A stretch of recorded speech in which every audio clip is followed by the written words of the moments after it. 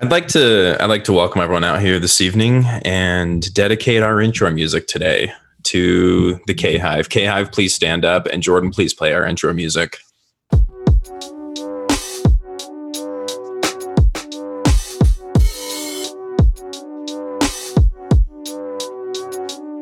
Brigham Young Money.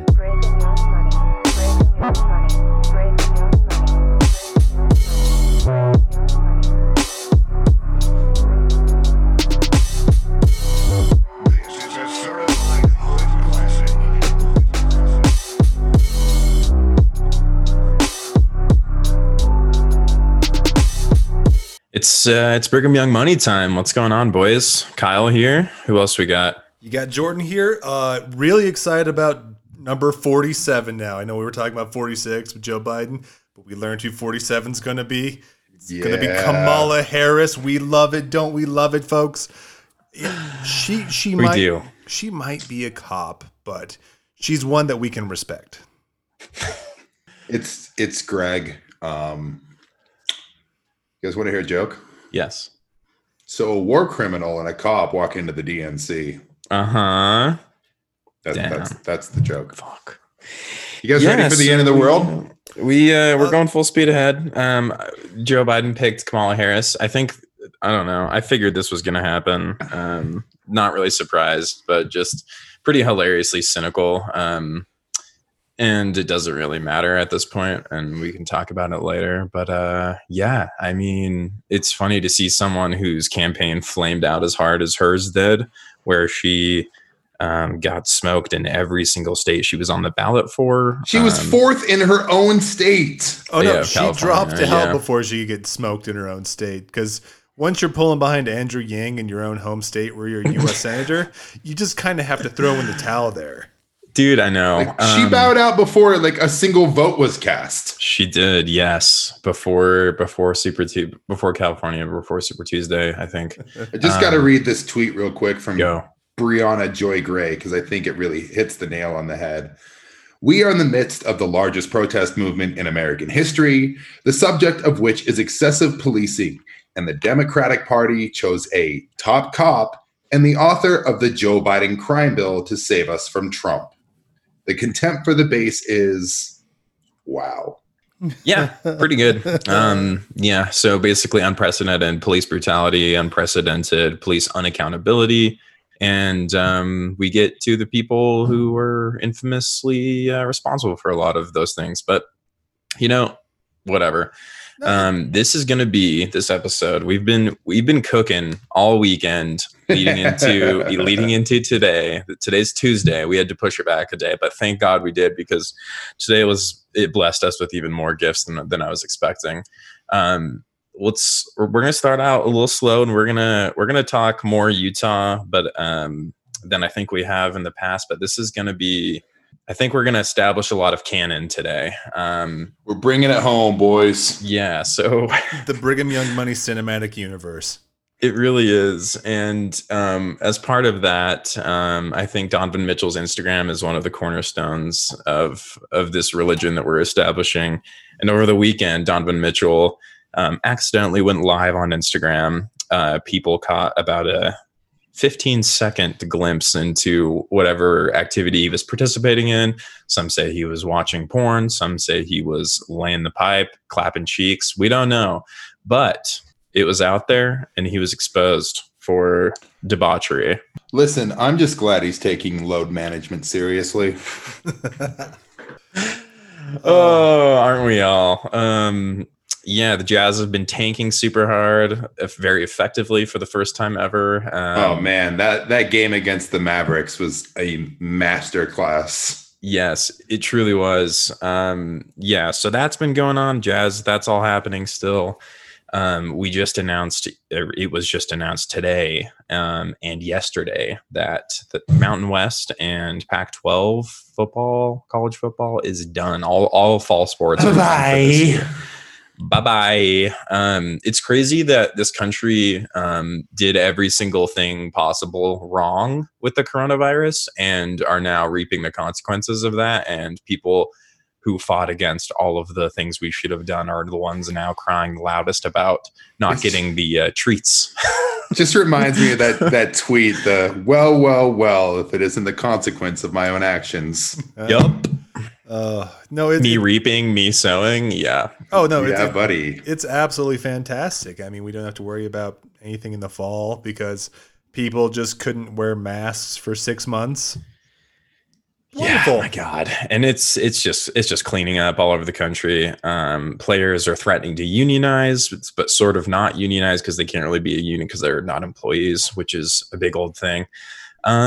So yeah, it's going to be, they're basically, the NCAA's had to pick between coronavirus or unionized students and trying to force them to play. So I honestly think that the unionization efforts would probably have played a bigger factor in this than the actual coronavirus, because honestly, they don't give a fuck if any of these guys go out there and die. Yep. But they do care about if they actually have to give up a slice of the pie to them. Well, even like, yeah, totally. And logistically, like the employees, the game day, everything that goes into putting on like a college football game for tens of thousands of fans, like there's a lot of stuff that's bad.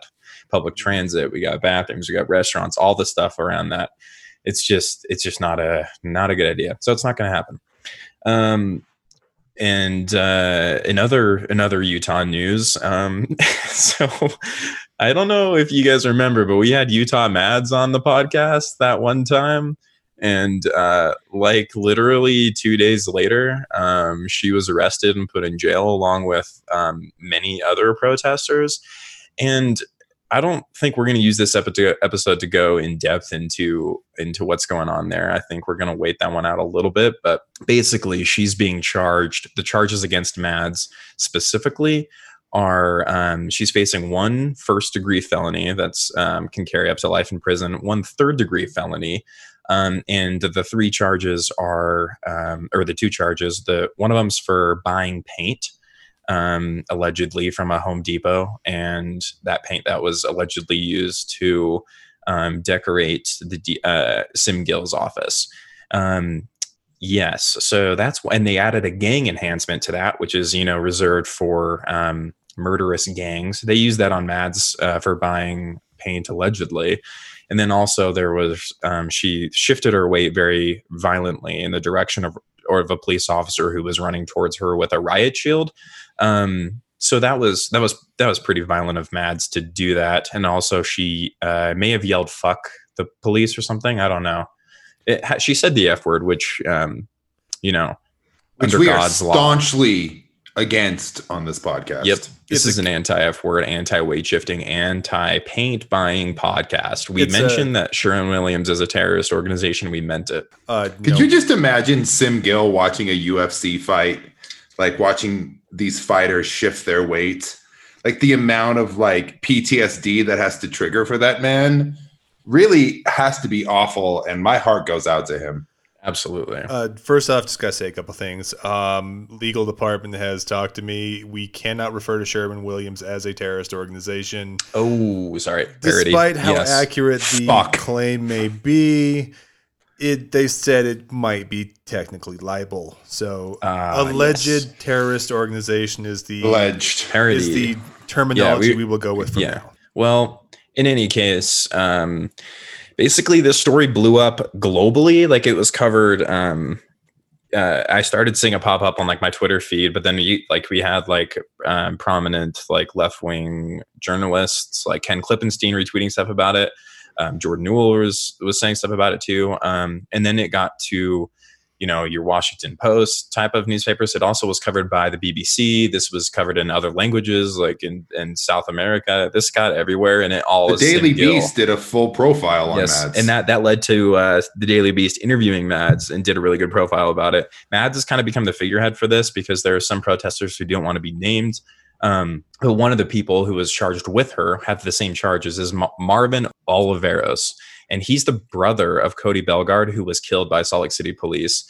And he's facing the exact same charges as Mads. So we'll put in the podcast description a link of resources. Basically, everyone, I think, was bailed out, but there's going to be a lot of legal fees. Basically, Sim Gill looks like a fucking dumbass because, he's getting roasted globally, but also he came out and explicitly said that, hey, everyone, no one's going to we don't think anyone's going to go to prison over this, probably. But he basically just admitted the whole thing's a fucking sham, and they're just there to send the message with the bullshit charges. He said the quiet part loud. Yeah, way too loud. It was nothing. It's nothing more than a gigantic scare tactic to quell protesters, to quell whatever civil unrest is going on in the city, and to, again, just scare people to not go out. Yeah. Yep. It's fucking disgusting. And again, this is paint that they got off with a power washer really quick. Well, the important thing to realize is Salt Lake City has way bigger issues to deal with now than a woman shifting her weight into a police officer. Mm-hmm. Yep. So today we learned from some good reporting from the Salt Lake Tribune, which apparently the Salt Lake Police Department also learned about from the reporting from the Salt Lake Tribune, is that I think it was back in June, Salt Lake City Police ordered a police dog to attack a black man who was on his knees and his hands in the air. So fucking sad. It's one of the most disgusting stories that's come out so far. The man lived. But yeah, his name is Jeffrey Ryans. He, somebody called the cops, it wasn't his partner or whoever he was at home with. Somebody called the cops, and the cops show up. He was getting ready to go to work. He was like having a cigarette outside. So the cops show up. They basically, there's something that cops do, when I don't know what's really going through their minds or how intentional this is. It seems very intentional, but you get two cops are yelling different commands at the suspect, and then if they're different, the person can only obey one of the commands. So one cop is yelling for him to get on the ground, the other cop is yelling for him to come to them, and he was literally just sitting there trying to cooperate. And the body cam footage revealed that one of the cops, because he was, quote, not cooperating, sent the canine dog over to attack him. And the footage said "good boy" to the dog after he completely ripped apart the guy's leg. And in the video, Ryans is like screaming, "Why are you doing this? Why are you biting me?" It's really horrific footage, and he's filing a suit against the police department, thank God. He could potentially have to get a leg amputation because of this. Basically, it's completely fucked him really bad, and he's suffering pretty severely about this. But so apparently the Salt Lake Police Department learned from the reporting that this happened today, which is just really great. So just more awesome police violence. I think there were, just in the last week, I think we hit 4 maybe police shootings in the last week, which we will touch on in the future. But this is one that just came out today, and this shit just happens every single day, and Sim Gill does nothing about it. And be careful about protesting this type of shit, because you might end up with life in prison charges, because that's how it works around here, apparently. Oh my God. Okay. Well, on to bigger and better things. More cheery things in a different way, I suppose.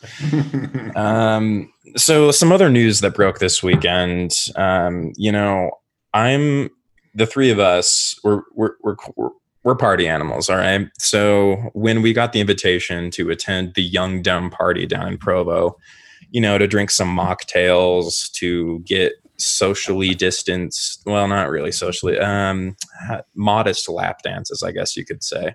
Church dance distance between you and another person. Yes. A quad distance, a quad lap dance, like you get the Book of Mormon, the Bible, all the other books. You got to have that distance. We got the invite, and we were absolutely gutted to turn that party down. And there's nothing that speaks to me more than being young and dumb. Full of something else, but we're the three of us together. Instead we just had a good cry session on Friday, missing out on the Young Dumb party. So the Young Dumb party, I saw it being promoted beforehand, and they're like, "Are you really going to try to have an indoor dance party during a pandemic?" And they're like, "Yes, we are." Okay. So I kind of forgot about this, but it went ahead, and then this was rushed back into my brain and our consciousness because of Twitter, of course, because that's where society stream of consciousness exists currently. And the person behind the Young Dumb Party is a Utah infamous person. His name is Kwaku. Kwaku L. And Kwaku L, I know nothing about, but over the last like couple years, or I don't know, I just used to see people always talking about Kwaku L, and I was really annoyed, so I muted his name on Twitter one time, and I had no idea who he was. And all of a sudden, I'm seeing these videos. So they put together a video from this dance party that took place, and it's a shit ton of, people who go to BYU or live in Provo at this dance party, like a bunch of like shirtless bros. Some it looked like a normal dance party that you'd see, except there was like weird Mormon stuff like sprinkled in, like the modest lap dance, like I mentioned, that was had some distance between the gentleman and the girls performing the lap dance. It was really weird and really embarrassing. But Kwaku himself was featured in this video. So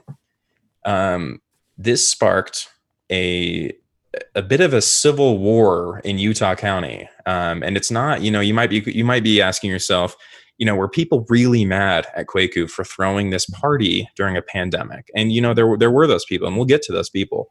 But Jordan, I'm going to ask you to take us through who was the most mad at Kwaku for the Young Dumb Party. So there was definitely a civil war in Provo Twitter, which is about the widest phrase I'll use in a while. So this might be the first civil war in Utah County that doesn't involve Jimmer Fredette being the best basketball player in the state.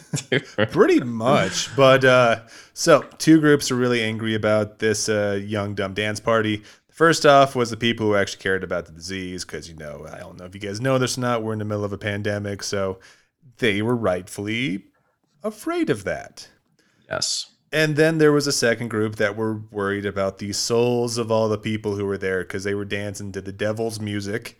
They were drinking non-alcoholic, but the appearance of alcohol. So, that's just as evil. You think about a sin, you might as well have done it. That old idiom that we always learned. And they also worried about the air lap dances that some of the people in attendance were giving shirtless Mormon guys, which is always just like a weird staple of every sort of Utah County party. For some reason, there's always just dudes who take their shirts off for no reason whatsoever, except for like just suppressed sexuality. Mm-hmm. It's wonderful. Listen, you get enough virgins in a single city, and there is just bound to be a bunch of weird shit come out. It really is. Provo is one of the worst places. But Jordan's describing this group that's another infamous group, another group that I wished I had never learned about. Similar, when I moved Kwaku, all this stuff was streaming through my consciousness as well. But this group is called Desnot, which I assume it stands for Deseret Nationals. Something. It's just people who want Brigham Young to be like God King for life. Yep. So they believe in like the we should probably do a longer episode about Desnot and like really what the fuck it is. But it's these people. It's like nationalist Mormons who believe. They're straight edge Mormons. It's like, I don't even know a better way to describe it, but it gets like very fascist. Mormon fundamentalists. Yeah. It's like, it is Mormon fundamentalist, but like, yeah, the Brigham Young kind, like right after polygamy was banned, I think. They basically just super hard line. And they got really pissed at Kwaku. A lot of them, it turned out, looked up to Kwaku quite a bit. And the debauchery that they saw in this video, they were hitting him so hard on Twitter that he ended up going private for a little bit. So basically, the only people at this point who were happy with Kwaku were the people who were at the party. None of the people who looked up to him as a spiritual beacon were happy with him. And the people who are thinking, wow, it would be really great that we're not in a pandemic. If we were not in a pandemic, those people were not happy either, because there was not a single mask in this video. And to go around posting a party video in the middle of a pandemic where literally no one's wearing masks and you're at an indoor dance party is just fucking absurd. So, so apparently you can't like please the Mormon Fedayeen long enough with your like Mormon apologetics if you're going to have something that looks like Caligula's Tuesday night. Exactly. Listen, I was just on a Zoom call with my friends Mackenzie, Jordan, and Cash. They sound great. And to be honest, like we all don't really see what the big deal is. I mean, it was just good fun. It really was. And hey, I'm all for having fun. We're young, dumb. I think this is important, and it doesn't matter that Kwaku runs this young dumb party promotion company, and I doubt that had anything to do with his desire to hold a party. I'm sure that wasn't part of it, or maybe a tiny bit. But as the founder of Young Dumb Party, and to be this beacon of that people look to for answers, Kwaku went on. He did a KUTV Channel 2 interview today. So when I said that I'm glad we didn't record yesterday because we were gifted more blessings. We were just gifted a perfect streamline into all the things we wanted to talk about today. So Kwaku goes on KUTV. The way when I first saw it, it was Kwaku losing his shit, calling KUTV fake news or whatever for taking him out of context or something. And basically, he was interviewed. They basically were like, hey man, why did you have a party in an inside area with all these people up on each other during a pandemic where no one's wearing masks? And it was like, well, we had hand sanitizer. We said we could get masks for people if they wanted them. But yeah, like clearly, no. And the venue owner was really upset about this because he apparently was under a different impression of what was going to happen, and he was expecting masks. He was expecting, people to act like they were in a pandemic. But yeah, so Kwaku during this interview, which in the video form, they played this part, and he said, if people are going to die, they're going to die. I don't think that they're going to in that way. I don't know what that means really, but he continued in the article. I think we're seeing the trajectory go down, and I don't think that a lot of people really trust the CDC or the Institute of Health that much.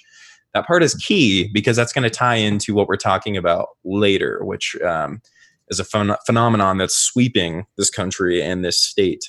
But I think it's really interesting. So he was making a big deal about them taking out of context and them saying that part. The full interview was worse, in my opinion, because they made it look better than I thought. But apparently Kwaku had somebody filming with his phone or with a phone, and they showed the behind the scenes footage. And the behind the scenes footage showed Kwaku, who's a black man, saying, like basically comparing his dance party and then saying it's a double standard because people are okay with the BLM protests. And then he says, I'm black. Of course I'm okay with BLM protests, but you should be okay with this dance party because it's the same thing.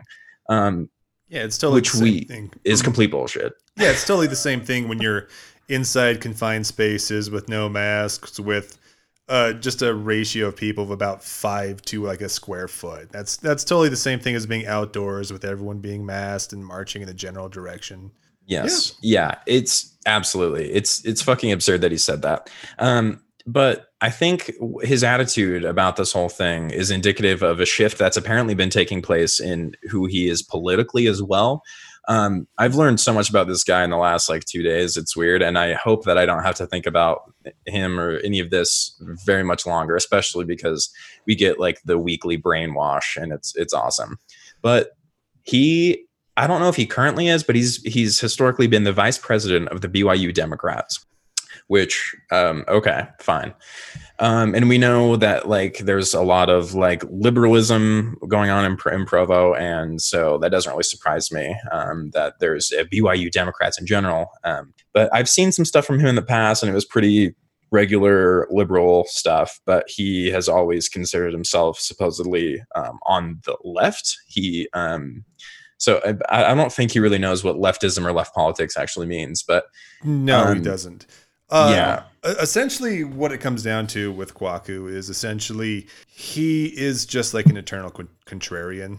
Like, that's all you can really say him as, too, because being the vice president of the BYU Democrats at BYU is just like taking the contrarian approach towards everything, too.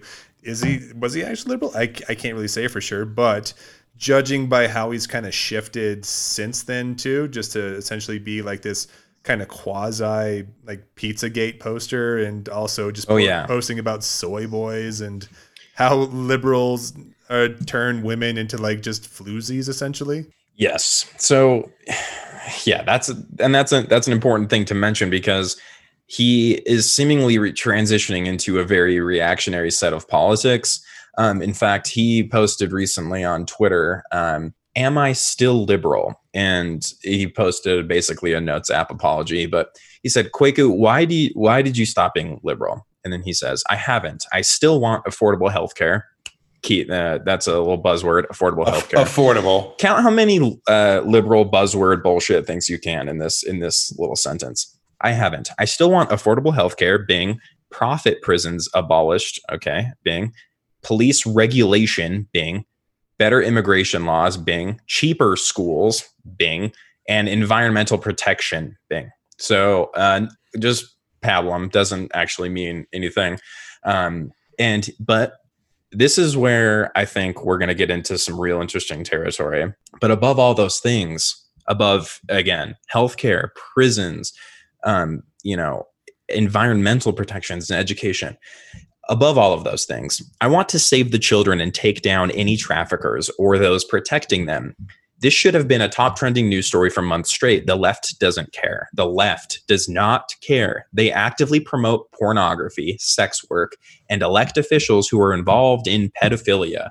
They call anything that contradicts the narrative corporate funded journalism, conspiracy theories, or bigotry, thus letting the power of the financial financial elitism dominate the fifth estate that is supposed to keep elites in check. The left pushes forward the teachings of Simone de Beauvoir and Jean-Paul Sartre and Harvey Milk, all pedophiles, in collegiate humanities academia. Leftists are the ones who debunked Wayfair sex trafficking a day after the news broke with no investigation whatsoever. I can see the writing on the walls. I can see that there are a handful of leftists that want to normalize pederasty, this is a huge thing where there are a bunch of people who are really concerned that there are some people who want to add pedophilia to the LGBTQIA and put a P on the end for pedophilia. This is a huge thing in reactionary politics where they think this is a real thing that's taking place instead of it just being like 4chan trolls.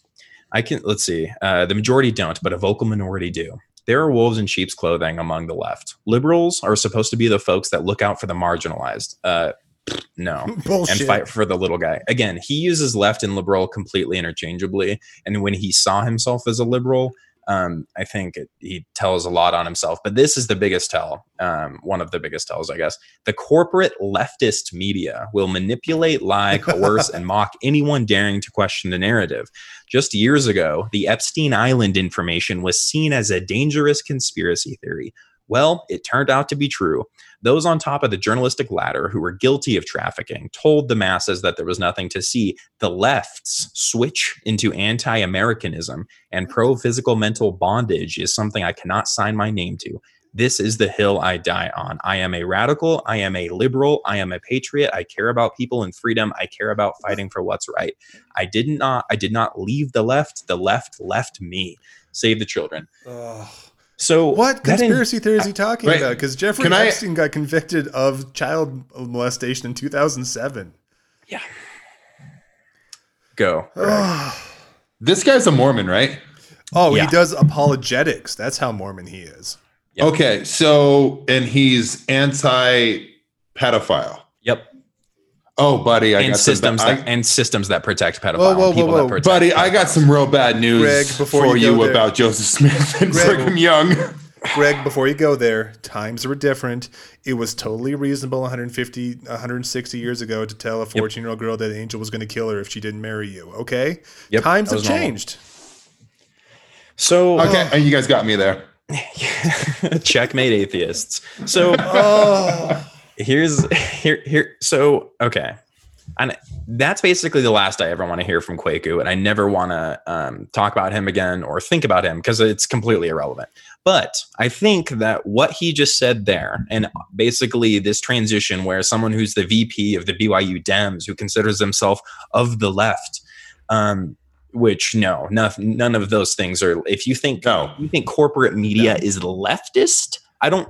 If you think they're obsessed with identity politics, sure. If you think that they are, that's basically the only thing that people associate with the left that you can pin on corporate media. But they're corporate media is corporate and definitionally not left. I don't know, man. I did hear that Ken Klippenstein got a raise. He's making big money now. Yeah, who can? Corporate media cannot be left. Like Chris Hayes is the most left person on TV, and he's like a pretty like regular ass liberal with like some populist tendencies. But like Sam Cedar hosted his show the other day, and they're never gonna give Sam Cedar a show on MSNBC. Oh, never again. Like that's not a thing that happens. The corporate media is not leftist. Independent media can be leftist, but definitionally, if it's a corporation, it cannot be of the left. No, just think about that time that Felix Biederman got to go on Pod Save America that one time, and they cut down his entire like amount on the show to like 30 seconds. Yeah, they muted everything he said about Syria. They muted everything he said about Syria, and when he said like Iran should make a nuclear weapon for their own survival, it's like, we gotta cut that. Absolutely. So Jordan mentioned it earlier. He said Pizzagate and how Kwaku became kind of a Pizzagate poster. I think this is something that's I deleted I had an Instagram and I followed a lot of people and I was seeing this more and more, but all my friends and my girlfriend has mentioned as well that she sees that everyone's been seeing this stuff pop up more and more and more on Instagram. And we've mentioned a couple times around the Wayfair conspiracy and things like that. But people are becoming obsessed with child trafficking and stopping it, which of course, like everyone is against child trafficking, you would think, other than child traffickers or people that participate in child trafficking in one way or another. That's something we can all agree on. That is bad. That's exactly how we all feel. But the problem is that there are a lot of grifters in this space and there are a lot of nefarious actors in this space. And we want to talk about some of those people and how, they're rising to prominence through this. But one person in particular that we'll get to in a moment. But Pizzagate, I think, it's foundational to a lot of this stuff. And because people who are listening to this might not know certain pieces of this, and I think I'm going to do another episode either with this guy's or a friend of mine or both, and we're going to go deeper into Pizzagate and QAnon. But I think, and we're going to focus this episode on the Utah aspects of where this is being channeled right now. But Pizzagate generally was a conspiracy theory that was started in the run-up to the 2016 election, and it came about because of the leaked emails from WikiLeaks from the DNC server. But it exposed some emails that from John Podesta and other high-ranking DNC officials that referenced this pizza place in Washington, D.C. called Comet Ping Pong. So, and Comet Ping Pong, CP, child porn, Pizzagate, like people start to form these connections here where clearly there's some weird stuff going on around this pizza place in Washington, D.C. And all of that basically culminated in people believing that there were children being trafficked through this pizza place in DC and that they were performing child sacrifices. But again, I'll go into this more in depth later. But basically, it culminated at the end of this conspiracy. Well, what we thought at a certain point with someone with an AR-15 going to Comet Ping Pong demanding to see the child sacrifice basement, which they didn't have a basement. So that kind of just went away real quick. But something happened in the near future, and it vibed into what's called QAnon. So QAnon is started as a 4chan poster who was someone who claimed to be close to the Trump administration. And this person would say that Trump was going to say certain things in his speeches. and certain things would happen, and to prove his bona fides as being somebody close to QAnon, or excuse me, close to Donald Trump, this Q person. They call themselves Q. And there are two founding principles to the Q philosophy. The first one is that there's a global pedophile cabal that's unaccountable to everyone. They're accountable to no one. They're unaccountable to everyone. They basically are there's the highest echelons of society, the elites of the elites, the super wealthy in the eyes wide shut universe, where they're so wealthy and so powerful, they're accountable to no one. And I think with the three of us, you are not going to find a disagreement that exists in some form. Big facts. Yeah. So, and I think that it's important, and I'm not going to go tell Kwaku this or whatever, but I think it's important that people who have, that are dumb guy socialists, or if you just have left tendencies, populist tendencies, if you believe in humanity and in human first policies, that you have a place in the left as being a believer of a pedophile network of elites. You're safe with us, I promise.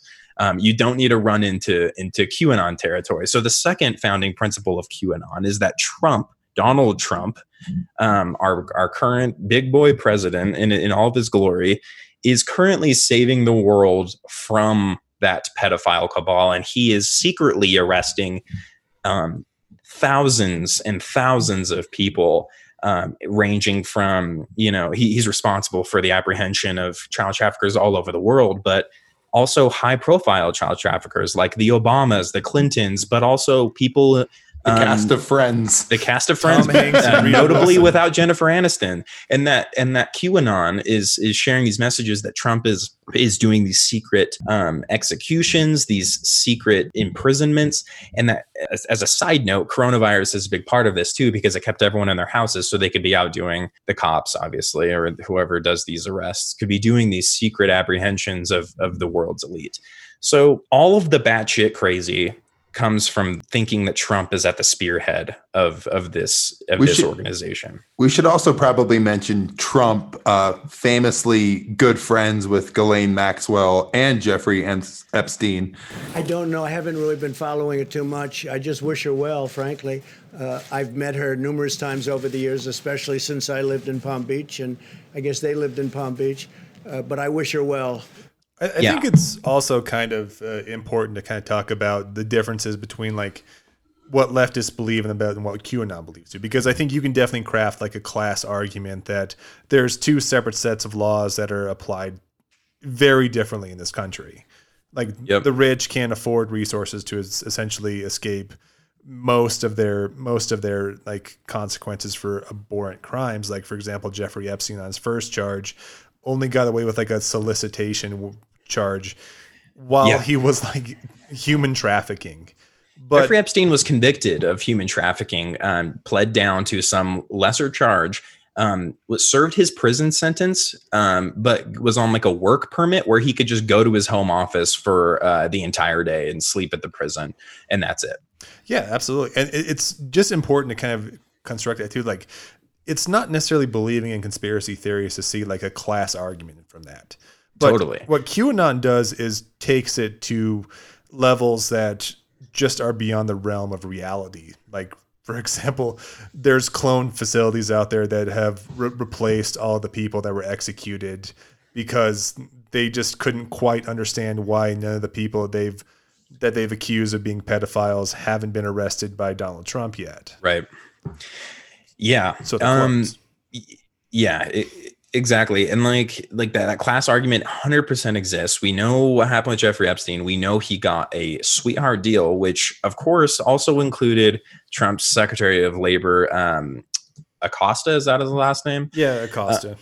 Acosta. And at the same, and additionally, the person in charge of investigating Jeffrey Epstein's crimes right now is William Barr. And William Barr's father gave Jeffrey Epstein his first job at the Dalton School, a very prestigious school that a lot of the global elite Americans, their kids go to in New York City. And Jeffrey Epstein was completely unqualified.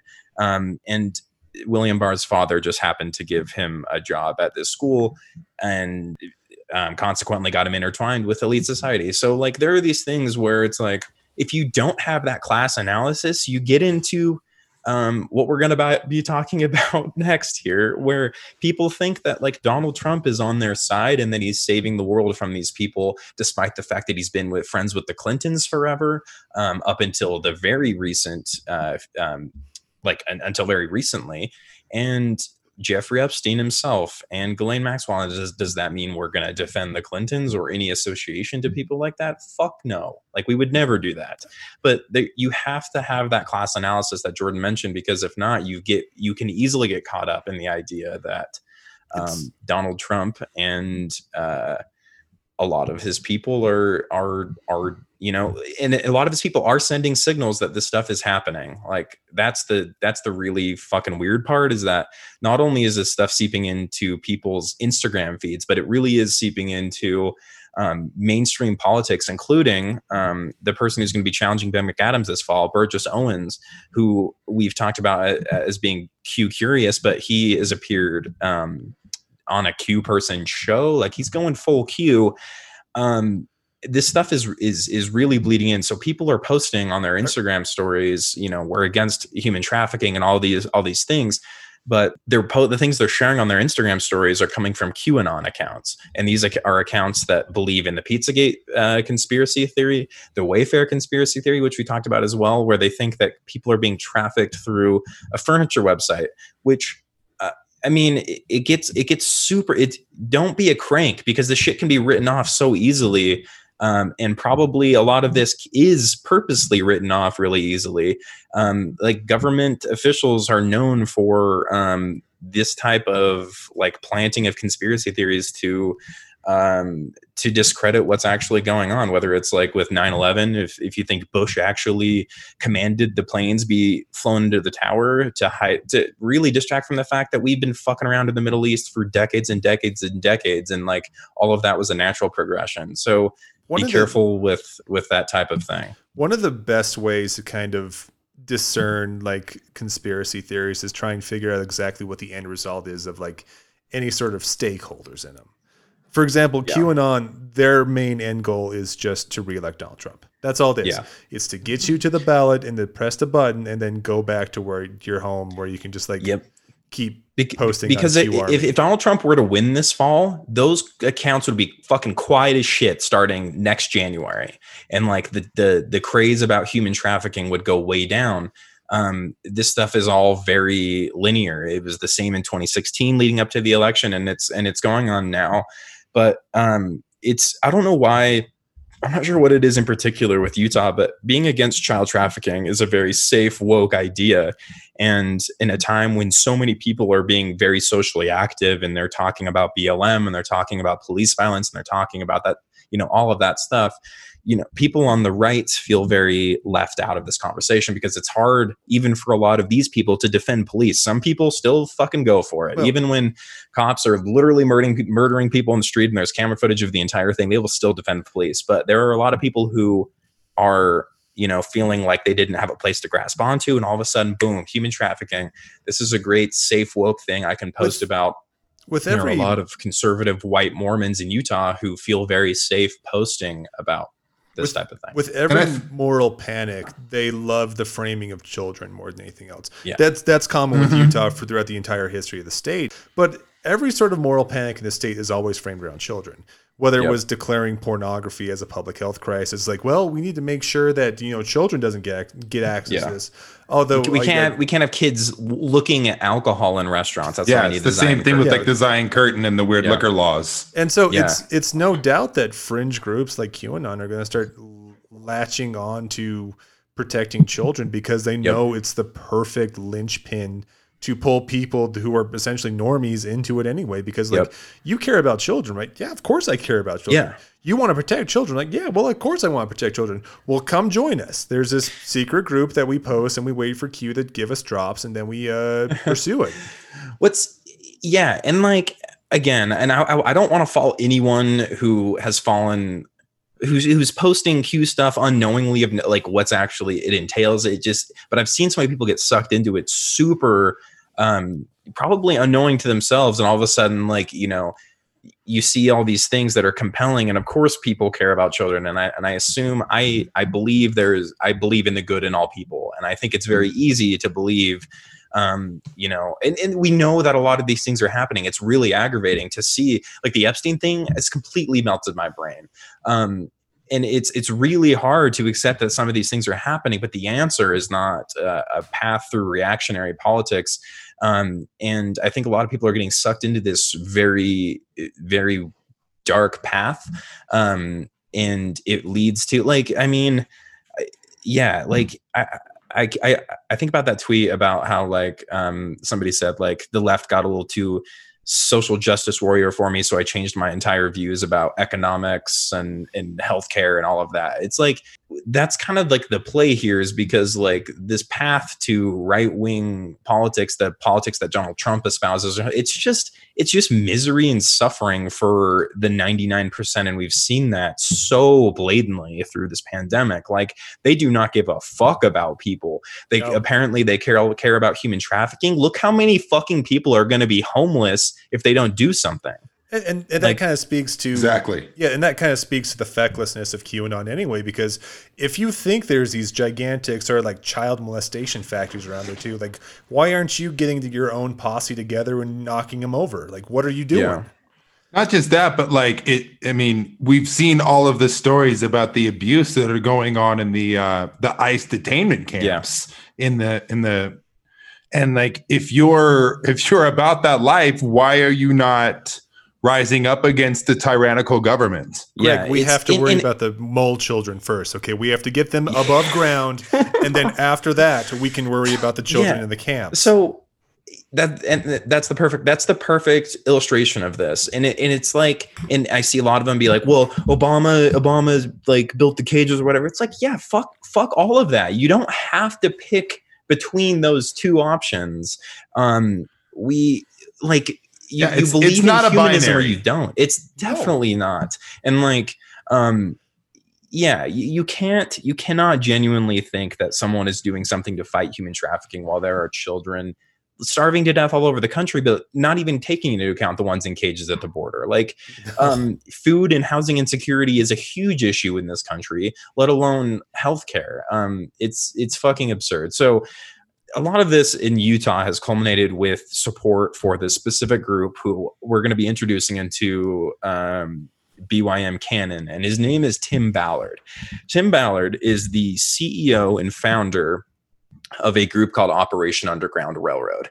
And goddamn, this guy is something. So I've heard a lot about Tim Ballard over the years, just kind of, you know, in and out of my ears. I think my dad has mentioned him a couple of times. My dad used to listen to Glenn Beck. I don't know if he still does. I know he's a bit of a household name in Utah Mormon culture. Yep, he's really close with Sean Reyes. He's apparently friends with Burgess Owens as well. But like, anyone in Utah, like Republican politics, is like close with Tim Ballard, I guess.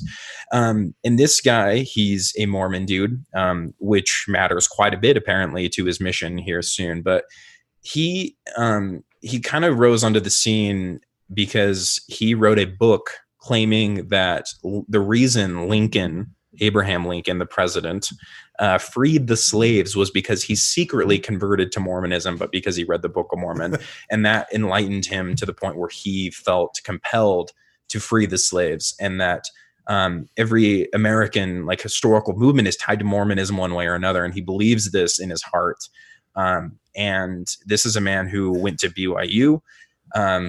But he served a mission in South America, and he went to BYU. Also, sorry, I cut you off. Kyle, just to say there too, like, beyond just believing that Lincoln freed the slaves because he was converted to Mormonism, he also put the Gospel's hands in the founding of the Plymouth Colony in 1620, George Washington's success in the Revolutionary War.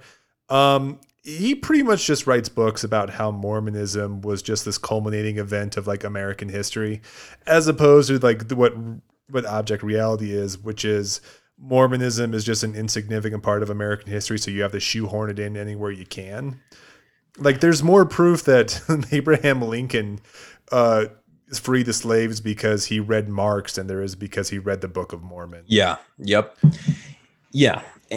My God. I think, did he have an invite? Or I think there was supposed to be a meeting between Abraham Lincoln and Marx. Oh yeah, he was happening. he was like pen pals with Karl Marx, which is Yeah, kind of funny. he was. Not saying that Abraham Lincoln was a communist by any stretch of the imagination, or a socialist or anything like that, but there's more evidence of Marx's influence than Joseph Smith's influence Yes. on Abraham Lincoln's politics. Far more. Absolutely. But like Abraham Lincoln's a very mythical figure for Republicans because they see him supposedly as the foundation of the party, despite the fact that like the Republicans of that era, but even radical Republicans of the early 19th century were social democrats at the most, right? But yeah, when I think of Republicans, I think of a strong central government crushing state rights, but whatever. So this guy goes to BYU, and it's kind of like an open secret that there's like a Mormon missionary. I think I can't remember if I mentioned he served his mission in South America, Chile, I believe. He there's this open secret of a missionary to BYU to government agency pipeline.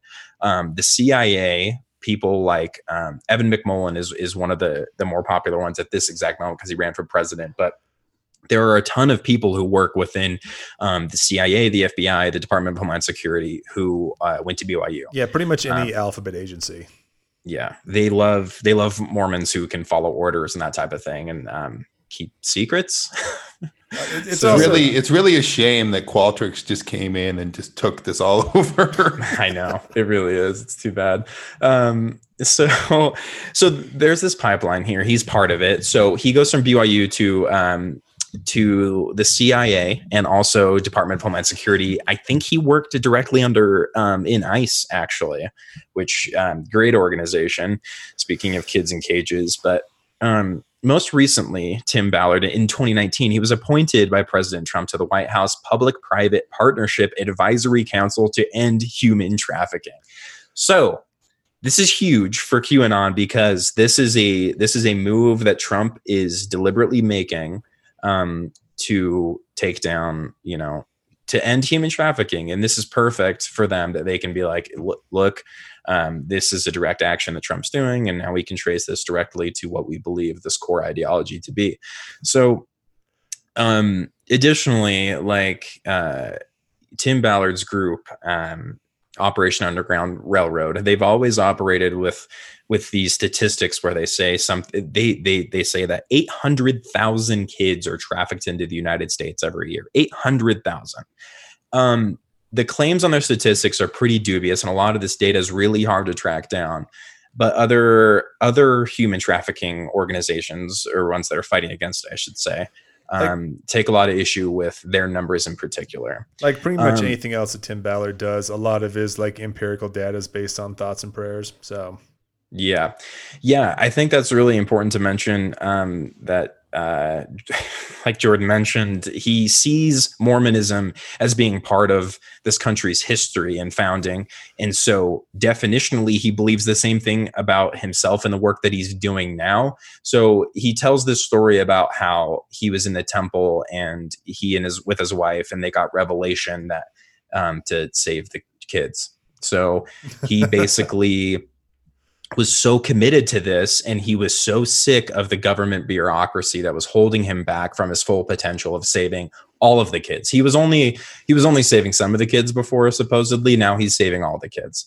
And one of the most concerning things about Tim Ballard's organization is that again, this is a private NGO. It's a nonprofit. He said that he would like Operation Underground Railroad, that they could someday be the Blackwater of fighting trafficking. I think Blackwater wants to be like the U.S. Army of the private sector. So like everyone's just going like one level down of imperialism. It's wonderful. Yeah, Greg, tell us what Blackwater is known for. Killing a lot of Iraqis. Yep. And like basically being the government's shadow police while in Iraq. Yeah, they're a private company ran by Betsy DeVos's brother. Yep. Yeah, and they were basically Iraq death squads, the Iraq police department during the Iraq war. They killed with impunity. They basically made up their own rules, and a whole lot of brown people died because of it. Yep. Yep, they got those no bid contracts to the State Department that provide security, and then for some reason they were able to get like impunity from pretty much anything they did for a lot of damage. Yep. Yeah. So people calling yourself the Blackwater of fighting trafficking, like what the word that Greg used was impunity, and that's important because these groups are accountable to absolutely no one. No one. And that's the huge problem with this type of thing. So. Basically, when we think about the human trafficking like problem, which definitely exists globally, a lot of the work that Tim Ballard's organization supposedly does is outside of the United States. And I don't think that's a coincidence at all, especially when it comes to doing ops in places like Haiti. And when we think about how, like, you know, he's going to places that are war torn, that are poor, that are really in shambles with no infrastructure, and that's not a coincidence because the United States government, it's been a bipartisan project to topple governments all over the world, including Haiti, which was a Clinton project. Oh, it was more just a Clinton project. It goes back a century. I mean, from 1950. Most recently, the coup that took place in Haiti was a Clinton. Yeah, just to give you a quick rundown on Haitian history with regards to the United States, 1915 to 1934, we occupied Haiti. From about 34 on to 57, it was essentially just a lot of like military dictators we kind of helped prop up. After that, you have the Daliers who took over. You mean Papa Doc and Baby Doc, who were both American supported, and then we sort of had to go in there again in 94 under Clinton to essentially secure the government after the Daliers collapsed. But just beyond that too, Haiti's always been like the front lines of American empire, and just like the other places that Operation Underground has really operated in. I read about operations in both like Colombia and Mexico, which are also major like flashpoints for American empire and American military reach. So, but none of that is a coincidence at all. I mean, it's absolutely not. So like, basically the model is, you know, United States government has at some point completely toppled an area, destroyed their infrastructure. You know, like, Libya is a good example. There's open air slave markets in Libya right now. Yes, exactly. So, I was just going to bring that up. And I think the only reason that, you know, his organization isn't going over there is because there would be way too much violence if they did go. So basically the idea is to go place like Haiti, Colombia, or somewhere else, you know, show up, basically just kill as many people as they can with impunity, but also alongside governmental agencies or local police or local government agencies. But we should probably throw in some allegedlys around here too. They allegedly can also be a little Sue happy. So yeah, legal's on our ass. So and I was just thinking about how like the American exceptionalism idea is so crazy because like we mentioned the kids at the border in cages, like we're committing human rights violations at the border right now. And can you imagine if some other country who saw themselves as the world police, maybe if we didn't have a good relationship with Britain or something, they deployed troops into northern Mexico and they just glassed our entire border patrol, like the type of. Go for it. I was going to say, I think about that all the time because if you kind of scan the American landscape where we're at, you know, we're committing crimes against humanity left and right. We're reaching record unemployment and our economy's tanking. And we've got this like fascist authoritarian dictator in office that is, again, breaking the law and grifting. Like this is the point in another country's history where America starts justifying a coup. Yeah, we did this in Bolivia. Yes, we did this in Bolivia earlier this year. Was that this? I can't remember what year that was. But we got Evo out. Like this happened within the last year. We've tried this in Venezuela over and over and over again. Like we do this all the time, but then, and for some reason, when our country, when only 30% of the citizens vote, it's a legitimate election, despite all of the voter suppression that takes place. Like the way our rules apply to everyone else, anyone else could justify doing democracy to us the way we've done it in the Middle East, the way we've done it in Central and South America. Like look at the footage of Portland and the police gassing the protesters. Like, imagine if that happened in like a country in Central America and Fox News was airing that same footage. Yeah. They would be cheerleading and championing the liberation of this country. Absolutely. I mean, we had Australian and British journalists getting arrested or pepper sprayed or shot with metal rubber bullets on live TV, but like no one's ever going to take us on because of our it's because of everything. Like no one's ever going to do that to us. It's important to kind of look through this on like a framework for like Operation Underground too, because the main way they get sort of any sort of funding or any sort of attention is just through these raids they conduct with local police in these countries too. And they'll take celebrities along with them too. Like I think, what's a good example? We talked about Sean Reyes, the Attorney General for our state. There's also they had someone from the TV show The Walking Dead on the same one as I can't remember if that was the same one as Sean Reyes. But these all go on too, and it just shows like how much like the sphere of what we look as like acceptable behavior or like our morals are translated through uses of force. Mm-hmm. Yeah, absolutely. Because every sort of raid you see on these too is like we went in there and we saved these 23 children. Mm-hmm. We did some good today. Yeah, and that's important. Like they take credit for everything that they're supposedly involved in. So they'll go in, and from all documents available, it seems that they're never really alone. When they do show up, they're with another agency, whether it's ICE or local governments, local police.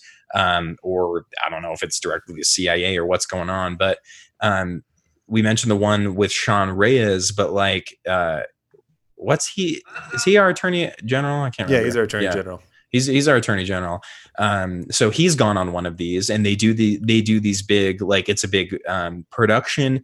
It's a big like video thing, a big photo op. And someone was talking to ICE about this because Tim Ballard specifically says things like, no one is doing anything. If we don't do this, no one will.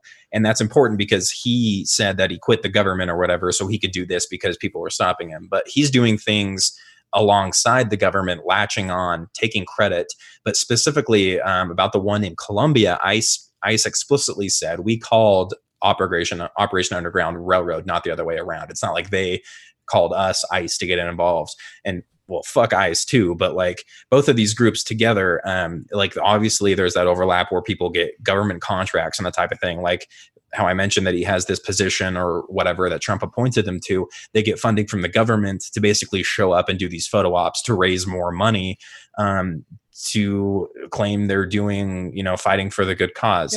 Yeah. But like also when it comes to like any sort of like use of force with America, it's always just about the initial use of force. We never think about the ramifications down the road or anything like that. And we all read this foreign policy article too that was dark. Like the only way give us some of the excerpts from that, because it's almost weird how little stuff there is about Tim Ballard and Operation Underground Railroad, because it's really hard to criticize them in a way that makes you not seem like an asshole. There's really not, because it's like, you think that the human traffickers should go free, but then you read about like what they do too, like the aftermath of all of it too. It's, for example, there was one raid they did in like the Dominican Republic where they saved like 23 girls, but there was no infrastructure in the state to actually take care of any of them. So they just released them well before they could receive the care they needed. And they're probably out turning tricks again, like a couple weeks after that. But that's always been like the case too. Is like, we always just think like if we just knock over this dictator, job's done. We don't need to do anything else. But it's amazing too. Like, well, did we build any infrastructure to make sure that they're safe after this? No. Did we do any sort of economic development? Did we provide any more jobs to these people so they don't have to like rely on this black market trade or anything like that? Yeah. No. Did we look really cool on camera so we can fundraise some more? You fucking bet we did. Yep. They hold big galas with like their footage, and they get donors to come. They're putting on a golf tournament this upcoming September. And then a gala in November. It's like, it's the normal NGO type of thing. But like the infrastructure piece, the providing actual support for people after they supposedly rescue these girls and children, it's like that that's not flashy, and you can't fundraise off of that a lot of the time when you don't have these really sick photos and videos. Like, and if you just Google Tim Ballard, you'll see what this guy kind of thinks of himself. I mean, he's front and center in literally everything. Like, you can't look up Operation Underground Railroad. He's synonymous with this group, and he sees himself as this hero. But the way this ties into the QAnon stuff, other than him being part of this advisory board for Donald Trump, is that, you know, he gets asked sometimes about like little things like relating to the Wayfair thing or relating to Pizzagate. In fact, he explicitly said pizza, the word, is actually a way that pedophiles order children.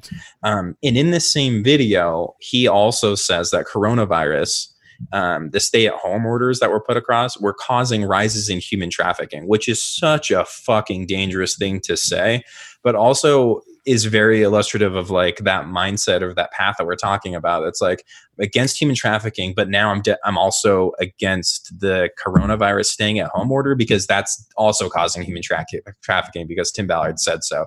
So I'm against coronavirus staying at home orders.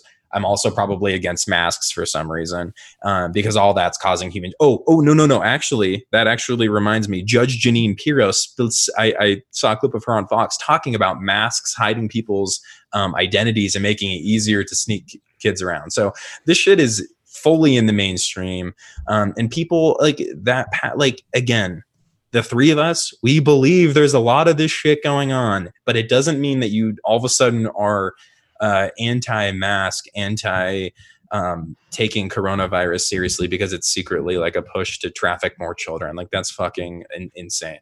And I've told you guys already in our little Friday night hangouts, but a couple weeks ago, I accompanied my wife and my child at the sex trafficking, the child trafficking rally march that happened up at the Capitol. I don't remember the exact name.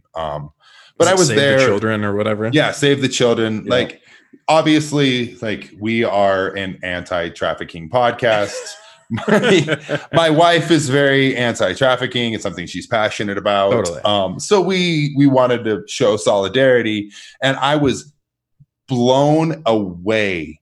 Like, first of all, the gathering was huge. It was a gigantic rally, thousands of people. And I was blown away at the amount of QAnon and Pizzagate signs and MAGA hats that were at this rally. Like, it has really become synonymous. It really has. Yeah.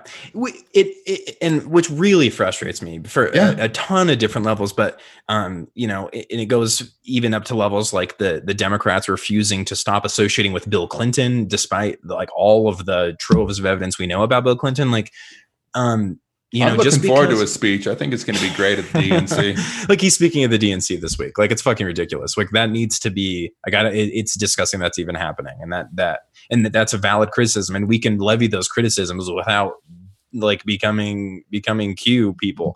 But like with Tim, I think that one of the most, you know, aside from the connections to CIA, which we know, like, if you want to look up conspiracy theory stuff that actually goes somewhere, go look up what the CIA has been doing for the last since its inception, actually, specifically in Southeast Asia, Central, and like Indonesia. That's a good one to start, but Central and South America.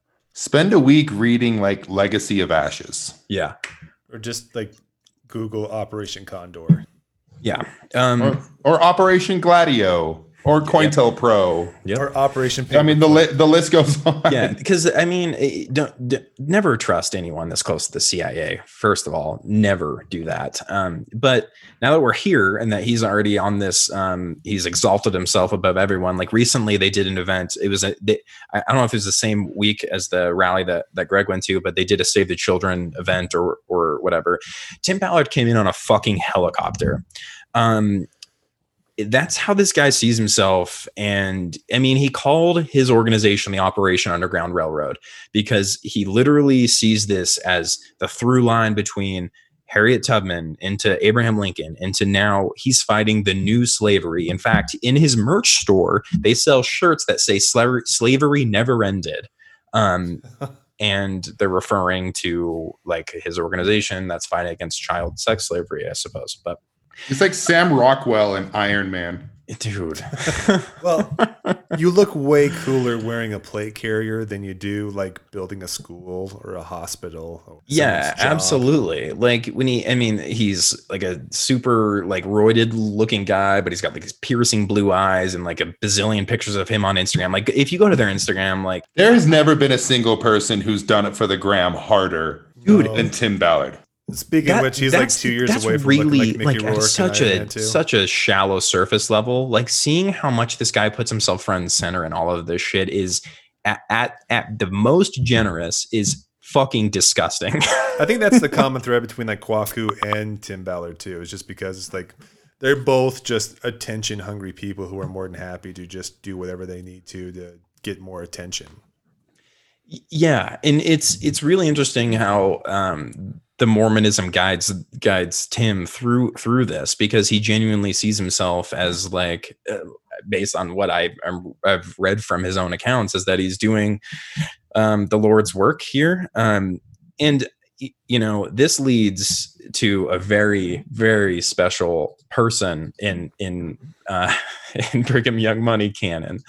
And that person is someone we talked about in depth, and his name is John McNaughton. You might know him as the son of Jordan's driver's ed teacher, but we know him as one of the greatest and brightest talents of this generation. And John, if you're listening, God, the invitation to join us is still open.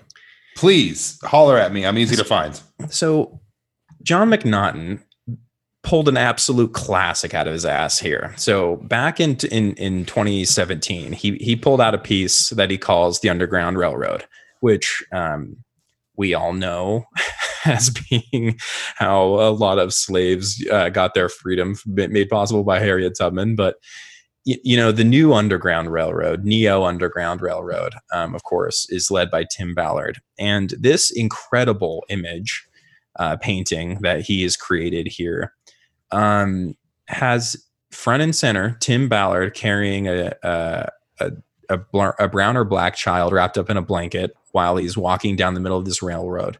And you have historical figures all around him, including Harriet Tubman herself. But there's also a few really good cameos in here, including Glenn Beck, including Mia Love, it looks like. Who else is going on here? I'm looking through. Oh, Tony Robbins is in this as well. Oh, hell yeah. Sex Pest Tony Robbins, by the way. It's incredible. It's one of the most and I think this is a great, like, this is creating a synergy between these two men and like how they see themselves, how John McNaughton has a way of helping people see themselves the way that they'd like to be seen. So Donald Trump, you know, playing football or whatever, as if he could fucking do anything close to being athletic.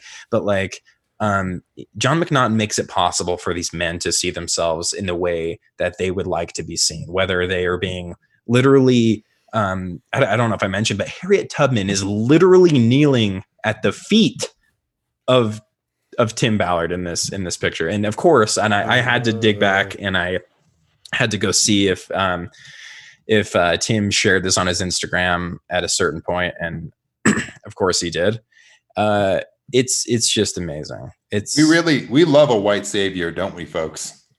I know, like, that term white savior has been like used a little too much by some people. This is the definition. I don't think anyone has embodied white savior more than this guy. And if he really cared about the victims as much as he claims to, like, it's really odd how much he seems to be front and center in literally all of it. And it stresses me out. Yeah, he's just the moral veneer of a century of American empire. That's all. I'm trying to find the Instagram post where he shared it. I can't find it. But man, I really just struggle with this guy. Hold on. I think I've almost got it. Man, that merch is crazy. But yeah, Burgess Owens has a recent picture with him. Oh, I got it. So in this picture, oh yeah. So his caption, "A wonderful artist has created a beautiful painting depicting the men and women of the Underground Railroad. You can now purchase prints of this painting. All profits will go to ending slavery and promoting liberty. All profits will go to ending slavery and promoting liberty. That fucking rules. Of course, that's not vague at all. Some overhead for like resort costs in Acapulco and like the Dominican Republic. Oh my God. And so, which is a whole other issue. It is. And there's a ton to get into with their financials specifically and how much they're paying themselves through all this. But one of the most annoying things about him is that he continues to say, like, no one's doing anything except us. And there are countless organizations that are also actually doing things as well, including, and probably almost like equally important, is providing that post quote rescue support that Jordan mentioned that they very explicitly do not do. And people have dug into their financials. Allegedly only 25% of the donations actually go to the operations. A lot of it goes to salaries, these big galas that they're putting on and all of that. And allegedly at a certain price point, if you're a donor at a certain price point, you actually have the option to watch an actual operation like live streamed. So that's something that they offer as well. That is so fucked up. Let's just compartmentalize that for just a second and think about watching some sort of like police raid in a foreign country because you think it'll save children. That's like one step above like a safari. Yeah. It really is a Verhoeven movie. Yes, super, super gross. But and the groups, they're like, as you can imagine, the other organizations that are against human trafficking and fight against it and provide support for victims are very critical of Operation Underground Railroad because of their very liberal use of imagery depicting their victims, like actual live streams of victims and actual photographs that maybe they shouldn't be posting. Like, there's so many pictures of Tim like holding like little brown or black kids that he supposedly rescued, and it's like a church like mission for 2 weeks for like just going there. Like, we built them a well, dude. He makes he makes those guys look even like pretty humble, but like usually those guys aren't dressed up like RoboCop. So so I in closing, we kind of want to figure out like try to synthesize like what does this mean and like what do we do with this information that we have, because as I mentioned, this information and like all of the like some pieces of everything we just talked about are being shared through people's Instagram stories. They're not publicly rebutted, but one of the biggest problems about all this stuff, and it was touched on by in Kwaku's notes thing about if he's still liberal or whatever the fuck.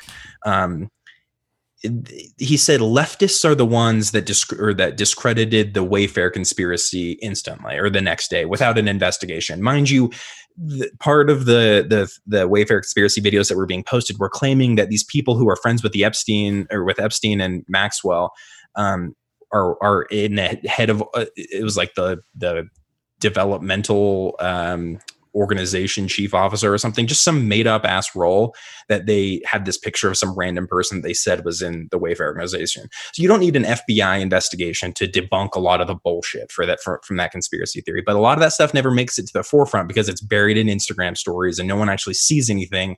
And definitionally, they defend themselves against all critique because, one, why are you trying to debunk people talking about child trafficking, you fucking asshole? Like, why would you be against people being for the ending of human trafficking? Like, why the fuck would you ever do that? That's number one. But two, the defense is built in because any corporate media who mentions this shit is in on it, or anyone who's against any type of journalist is clearly in on this human trafficking. And so, like, they're scot-free. They're like, what are you doing to save kids, Jordan? Like, why the fuck can you sit here on this podcast and talk to me about this? Because you're not doing shit. You're not saving kids. Yeah, and above all, I'm just asking questions. I'm not accusing anyone here. I don't know what you're talking about. I'm just asking questions by saying this, like, one website that doesn't actually sell anything, but just like brokers sales is somehow just trafficking children. So yeah, the same, that whole defense of like,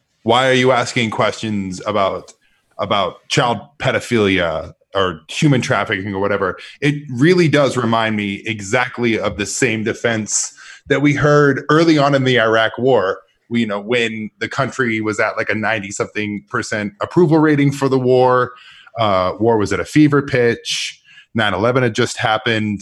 And it was that same justification of, if you ask any sort of questions or have any sort of critique at all, the response back was, oh, like what? You don't love American values? You don't like freedom? You don't like, what are you, a fucking terrorist? Like, remember even when like the French was like mildly critical of America, and like we changed French fries to fucking freedom fries. Oh my God, I forgot about that. And the Dixie Chicks got canceled. Exactly. Yeah, same thing.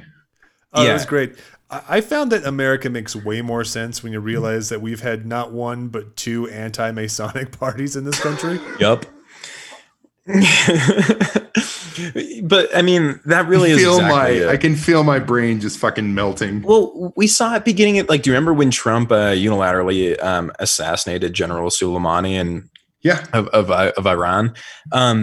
I mean, it was the same thing. It was like, oh, he was a terrorist. So like the ends don't justify the means when it's just like with reckless abandon. So, I mean, overall, we got to be skeptical of, of people who claim to be, who I don't know if they claim to be heroes. I don't know if Tim calls himself a hero, but basically completely embodies what somebody who would think of themselves as a hero.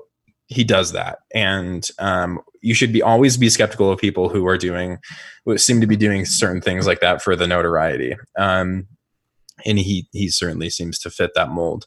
But also, like, just overall, man, it's hard because, like, you don't want to tell your friends or your family who see posting this shit that, like, hey, by the way, you're helping contribute to like a super psychotic right-wing conspiracy theory that embodies all other conspiracy theories. And like speaking of that, like, correct me if I'm wrong, but isn't like Tim Ballard's whole thing as well of like being like a super MAGA guy is because he supports building the wall? Yeah.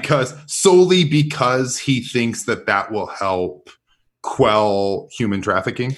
Yeah, he mentioned that explicitly. Like, we need the wall because it fights human trafficking. Same thing when he was saying, like, the stay-at-home orders that increase human trafficking. So all of a sudden, all these policies that you don't like increase human trafficking. Oh my God, if we give everyone healthcare in this country, people are going to want to come to this country, and definitionally that means more human trafficking. Like, shit just can mean anything, and it doesn't actually mean anything. Now I've got like the wheels in my brain turning, and it makes me wonder if like Tim Ballard talking to Trump was the one who inspired the whole like Mexicans are rapists comments. Dude, I mean, there's just like so much shit like that. Yeah, I don't think you need much of that to convince Donald Trump of that. Yeah, but like the border wall, like stopping human trafficking, it definitely feels like that scene from The Simpsons where Lisa sells Homer a rock that keeps tigers away. Yeah,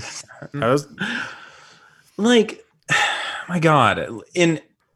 Overall, we need to be thinking more about context and like the historical context in which all these things exist, whether it's, the fact that he was in the CIA and works closely with government agencies in areas that the CIA has directly, completely fucked. It's like, I don't know really what to do with that information, but I know that sending in Tim Ballard isn't the answer. Just to do Team America World Police and just fucking annihilate a group of people in a foreign country, like, with impunity.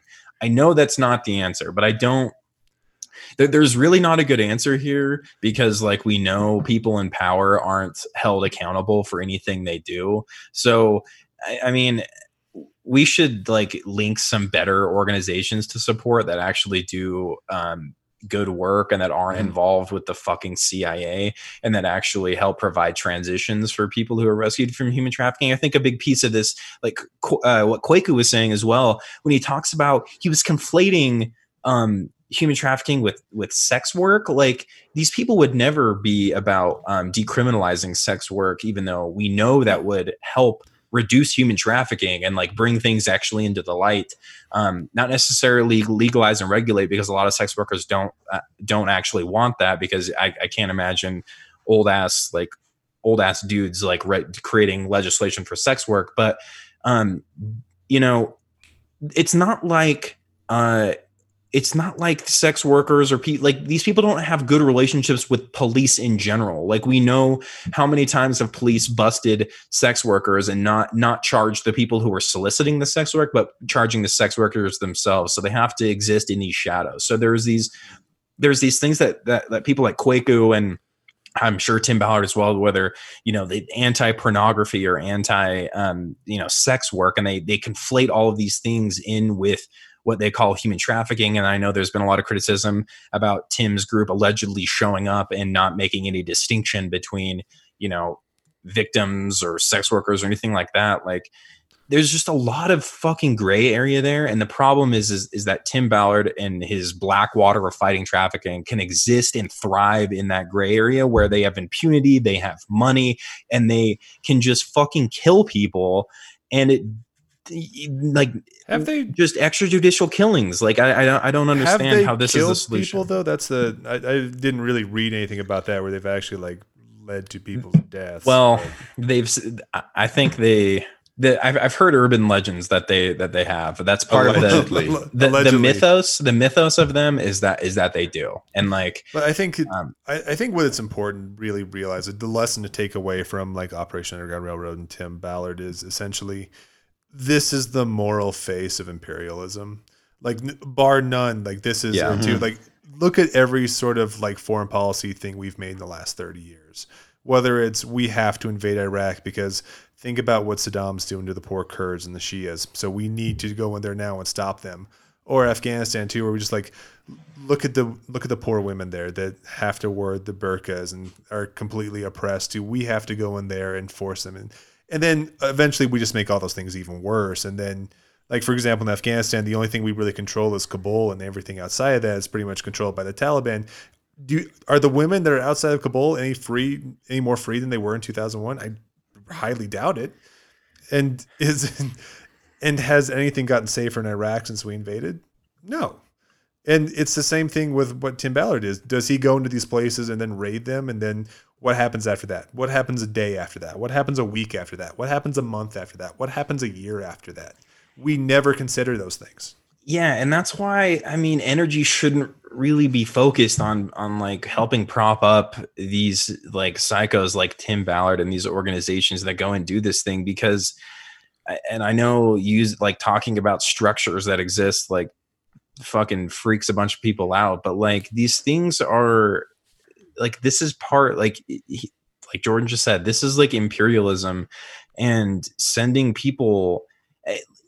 Like, he works for a nonprofit that's getting government contracts to go like fuck around in other countries and like latch onto operations for photo ops. Like, oh my God. And it feels like I'm fully expecting people, like if this hits a certain subset of Twitter or Facebook moms or whatever, we're going to get fucking killed, and I'm ready for it. But like, goddamn, there's gotta be, you can't just ignore the context of all these things that happen. Like, it's not like, yeah, it's the white savior thing, dude. It just kills me.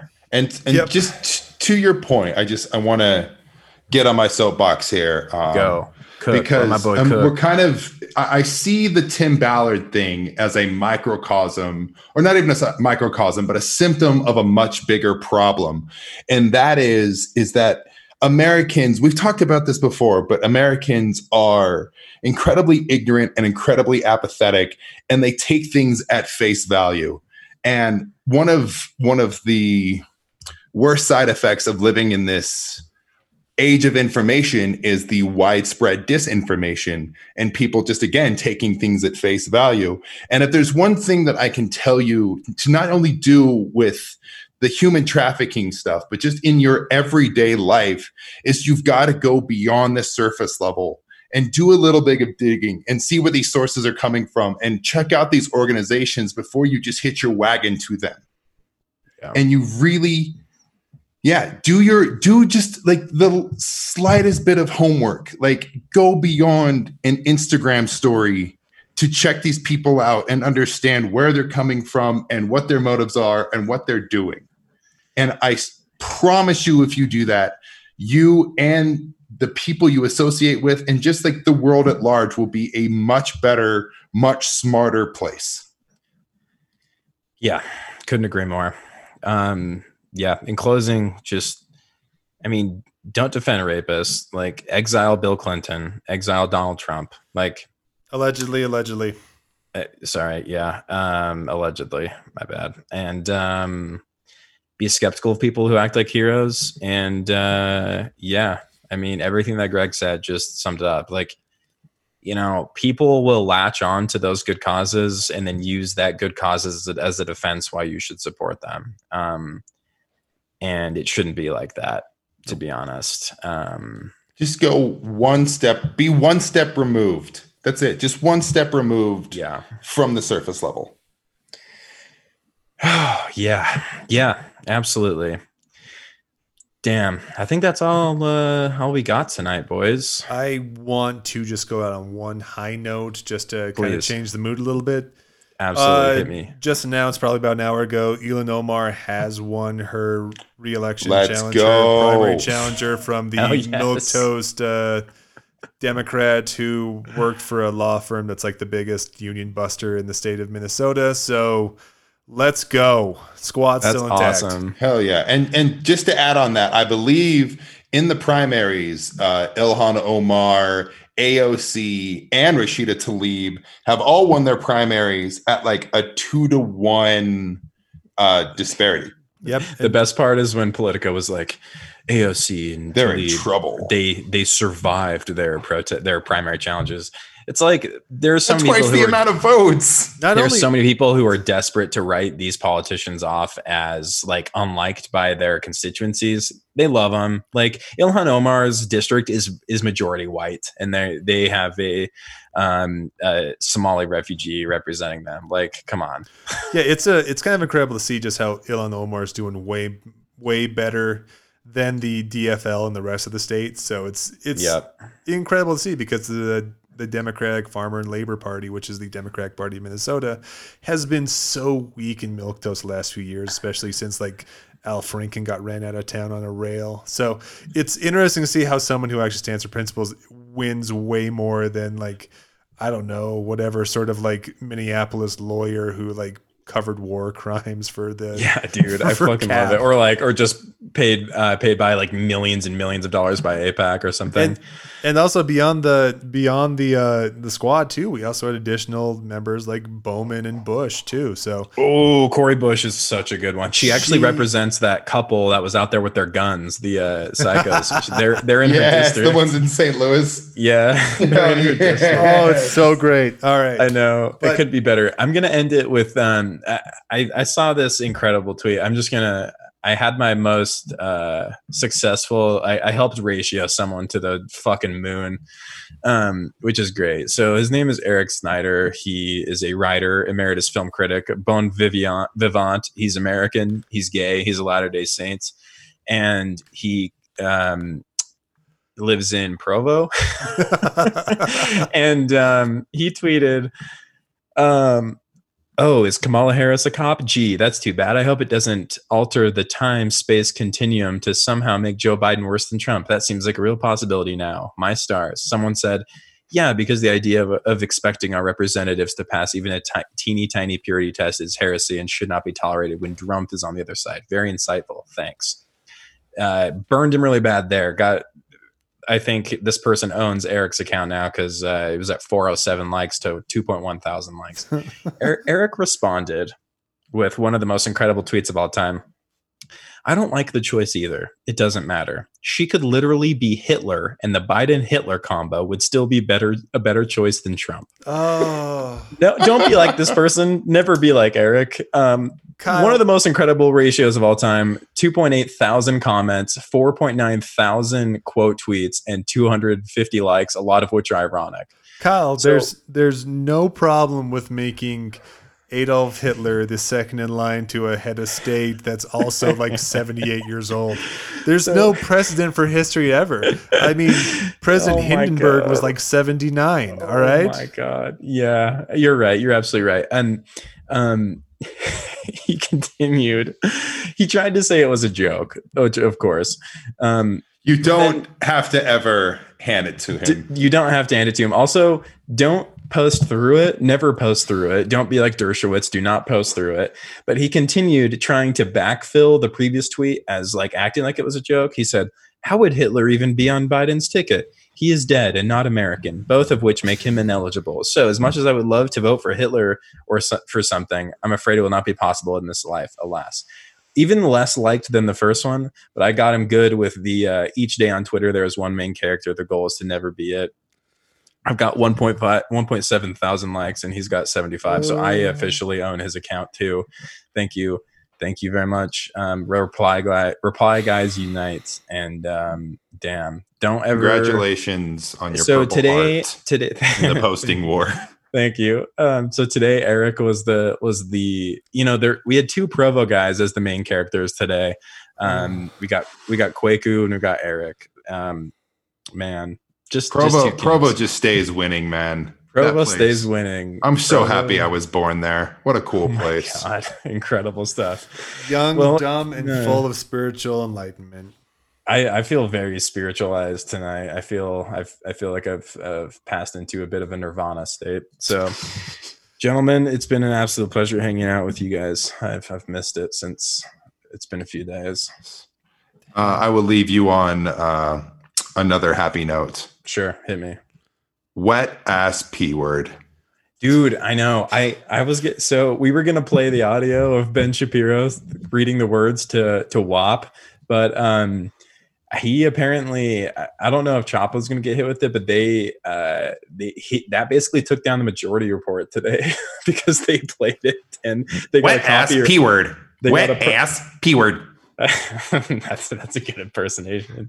So it's too bad, but I highly recommend everyone go look up Ben Shapiro reading the lyrics to WAP because fact of the matter is I have never once turned on my wife. And then subsequently owning himself, saying that his wife has never been wet in his presence. There's a allegedly parody redacted. There's a great tweet right now I actually just saw too by Shrieker Shooter. Kamala Harris channeling Hillary Clinton voice. This November, America will have its own WAP. A win at polls. Woo! Yeah, we got it. All right.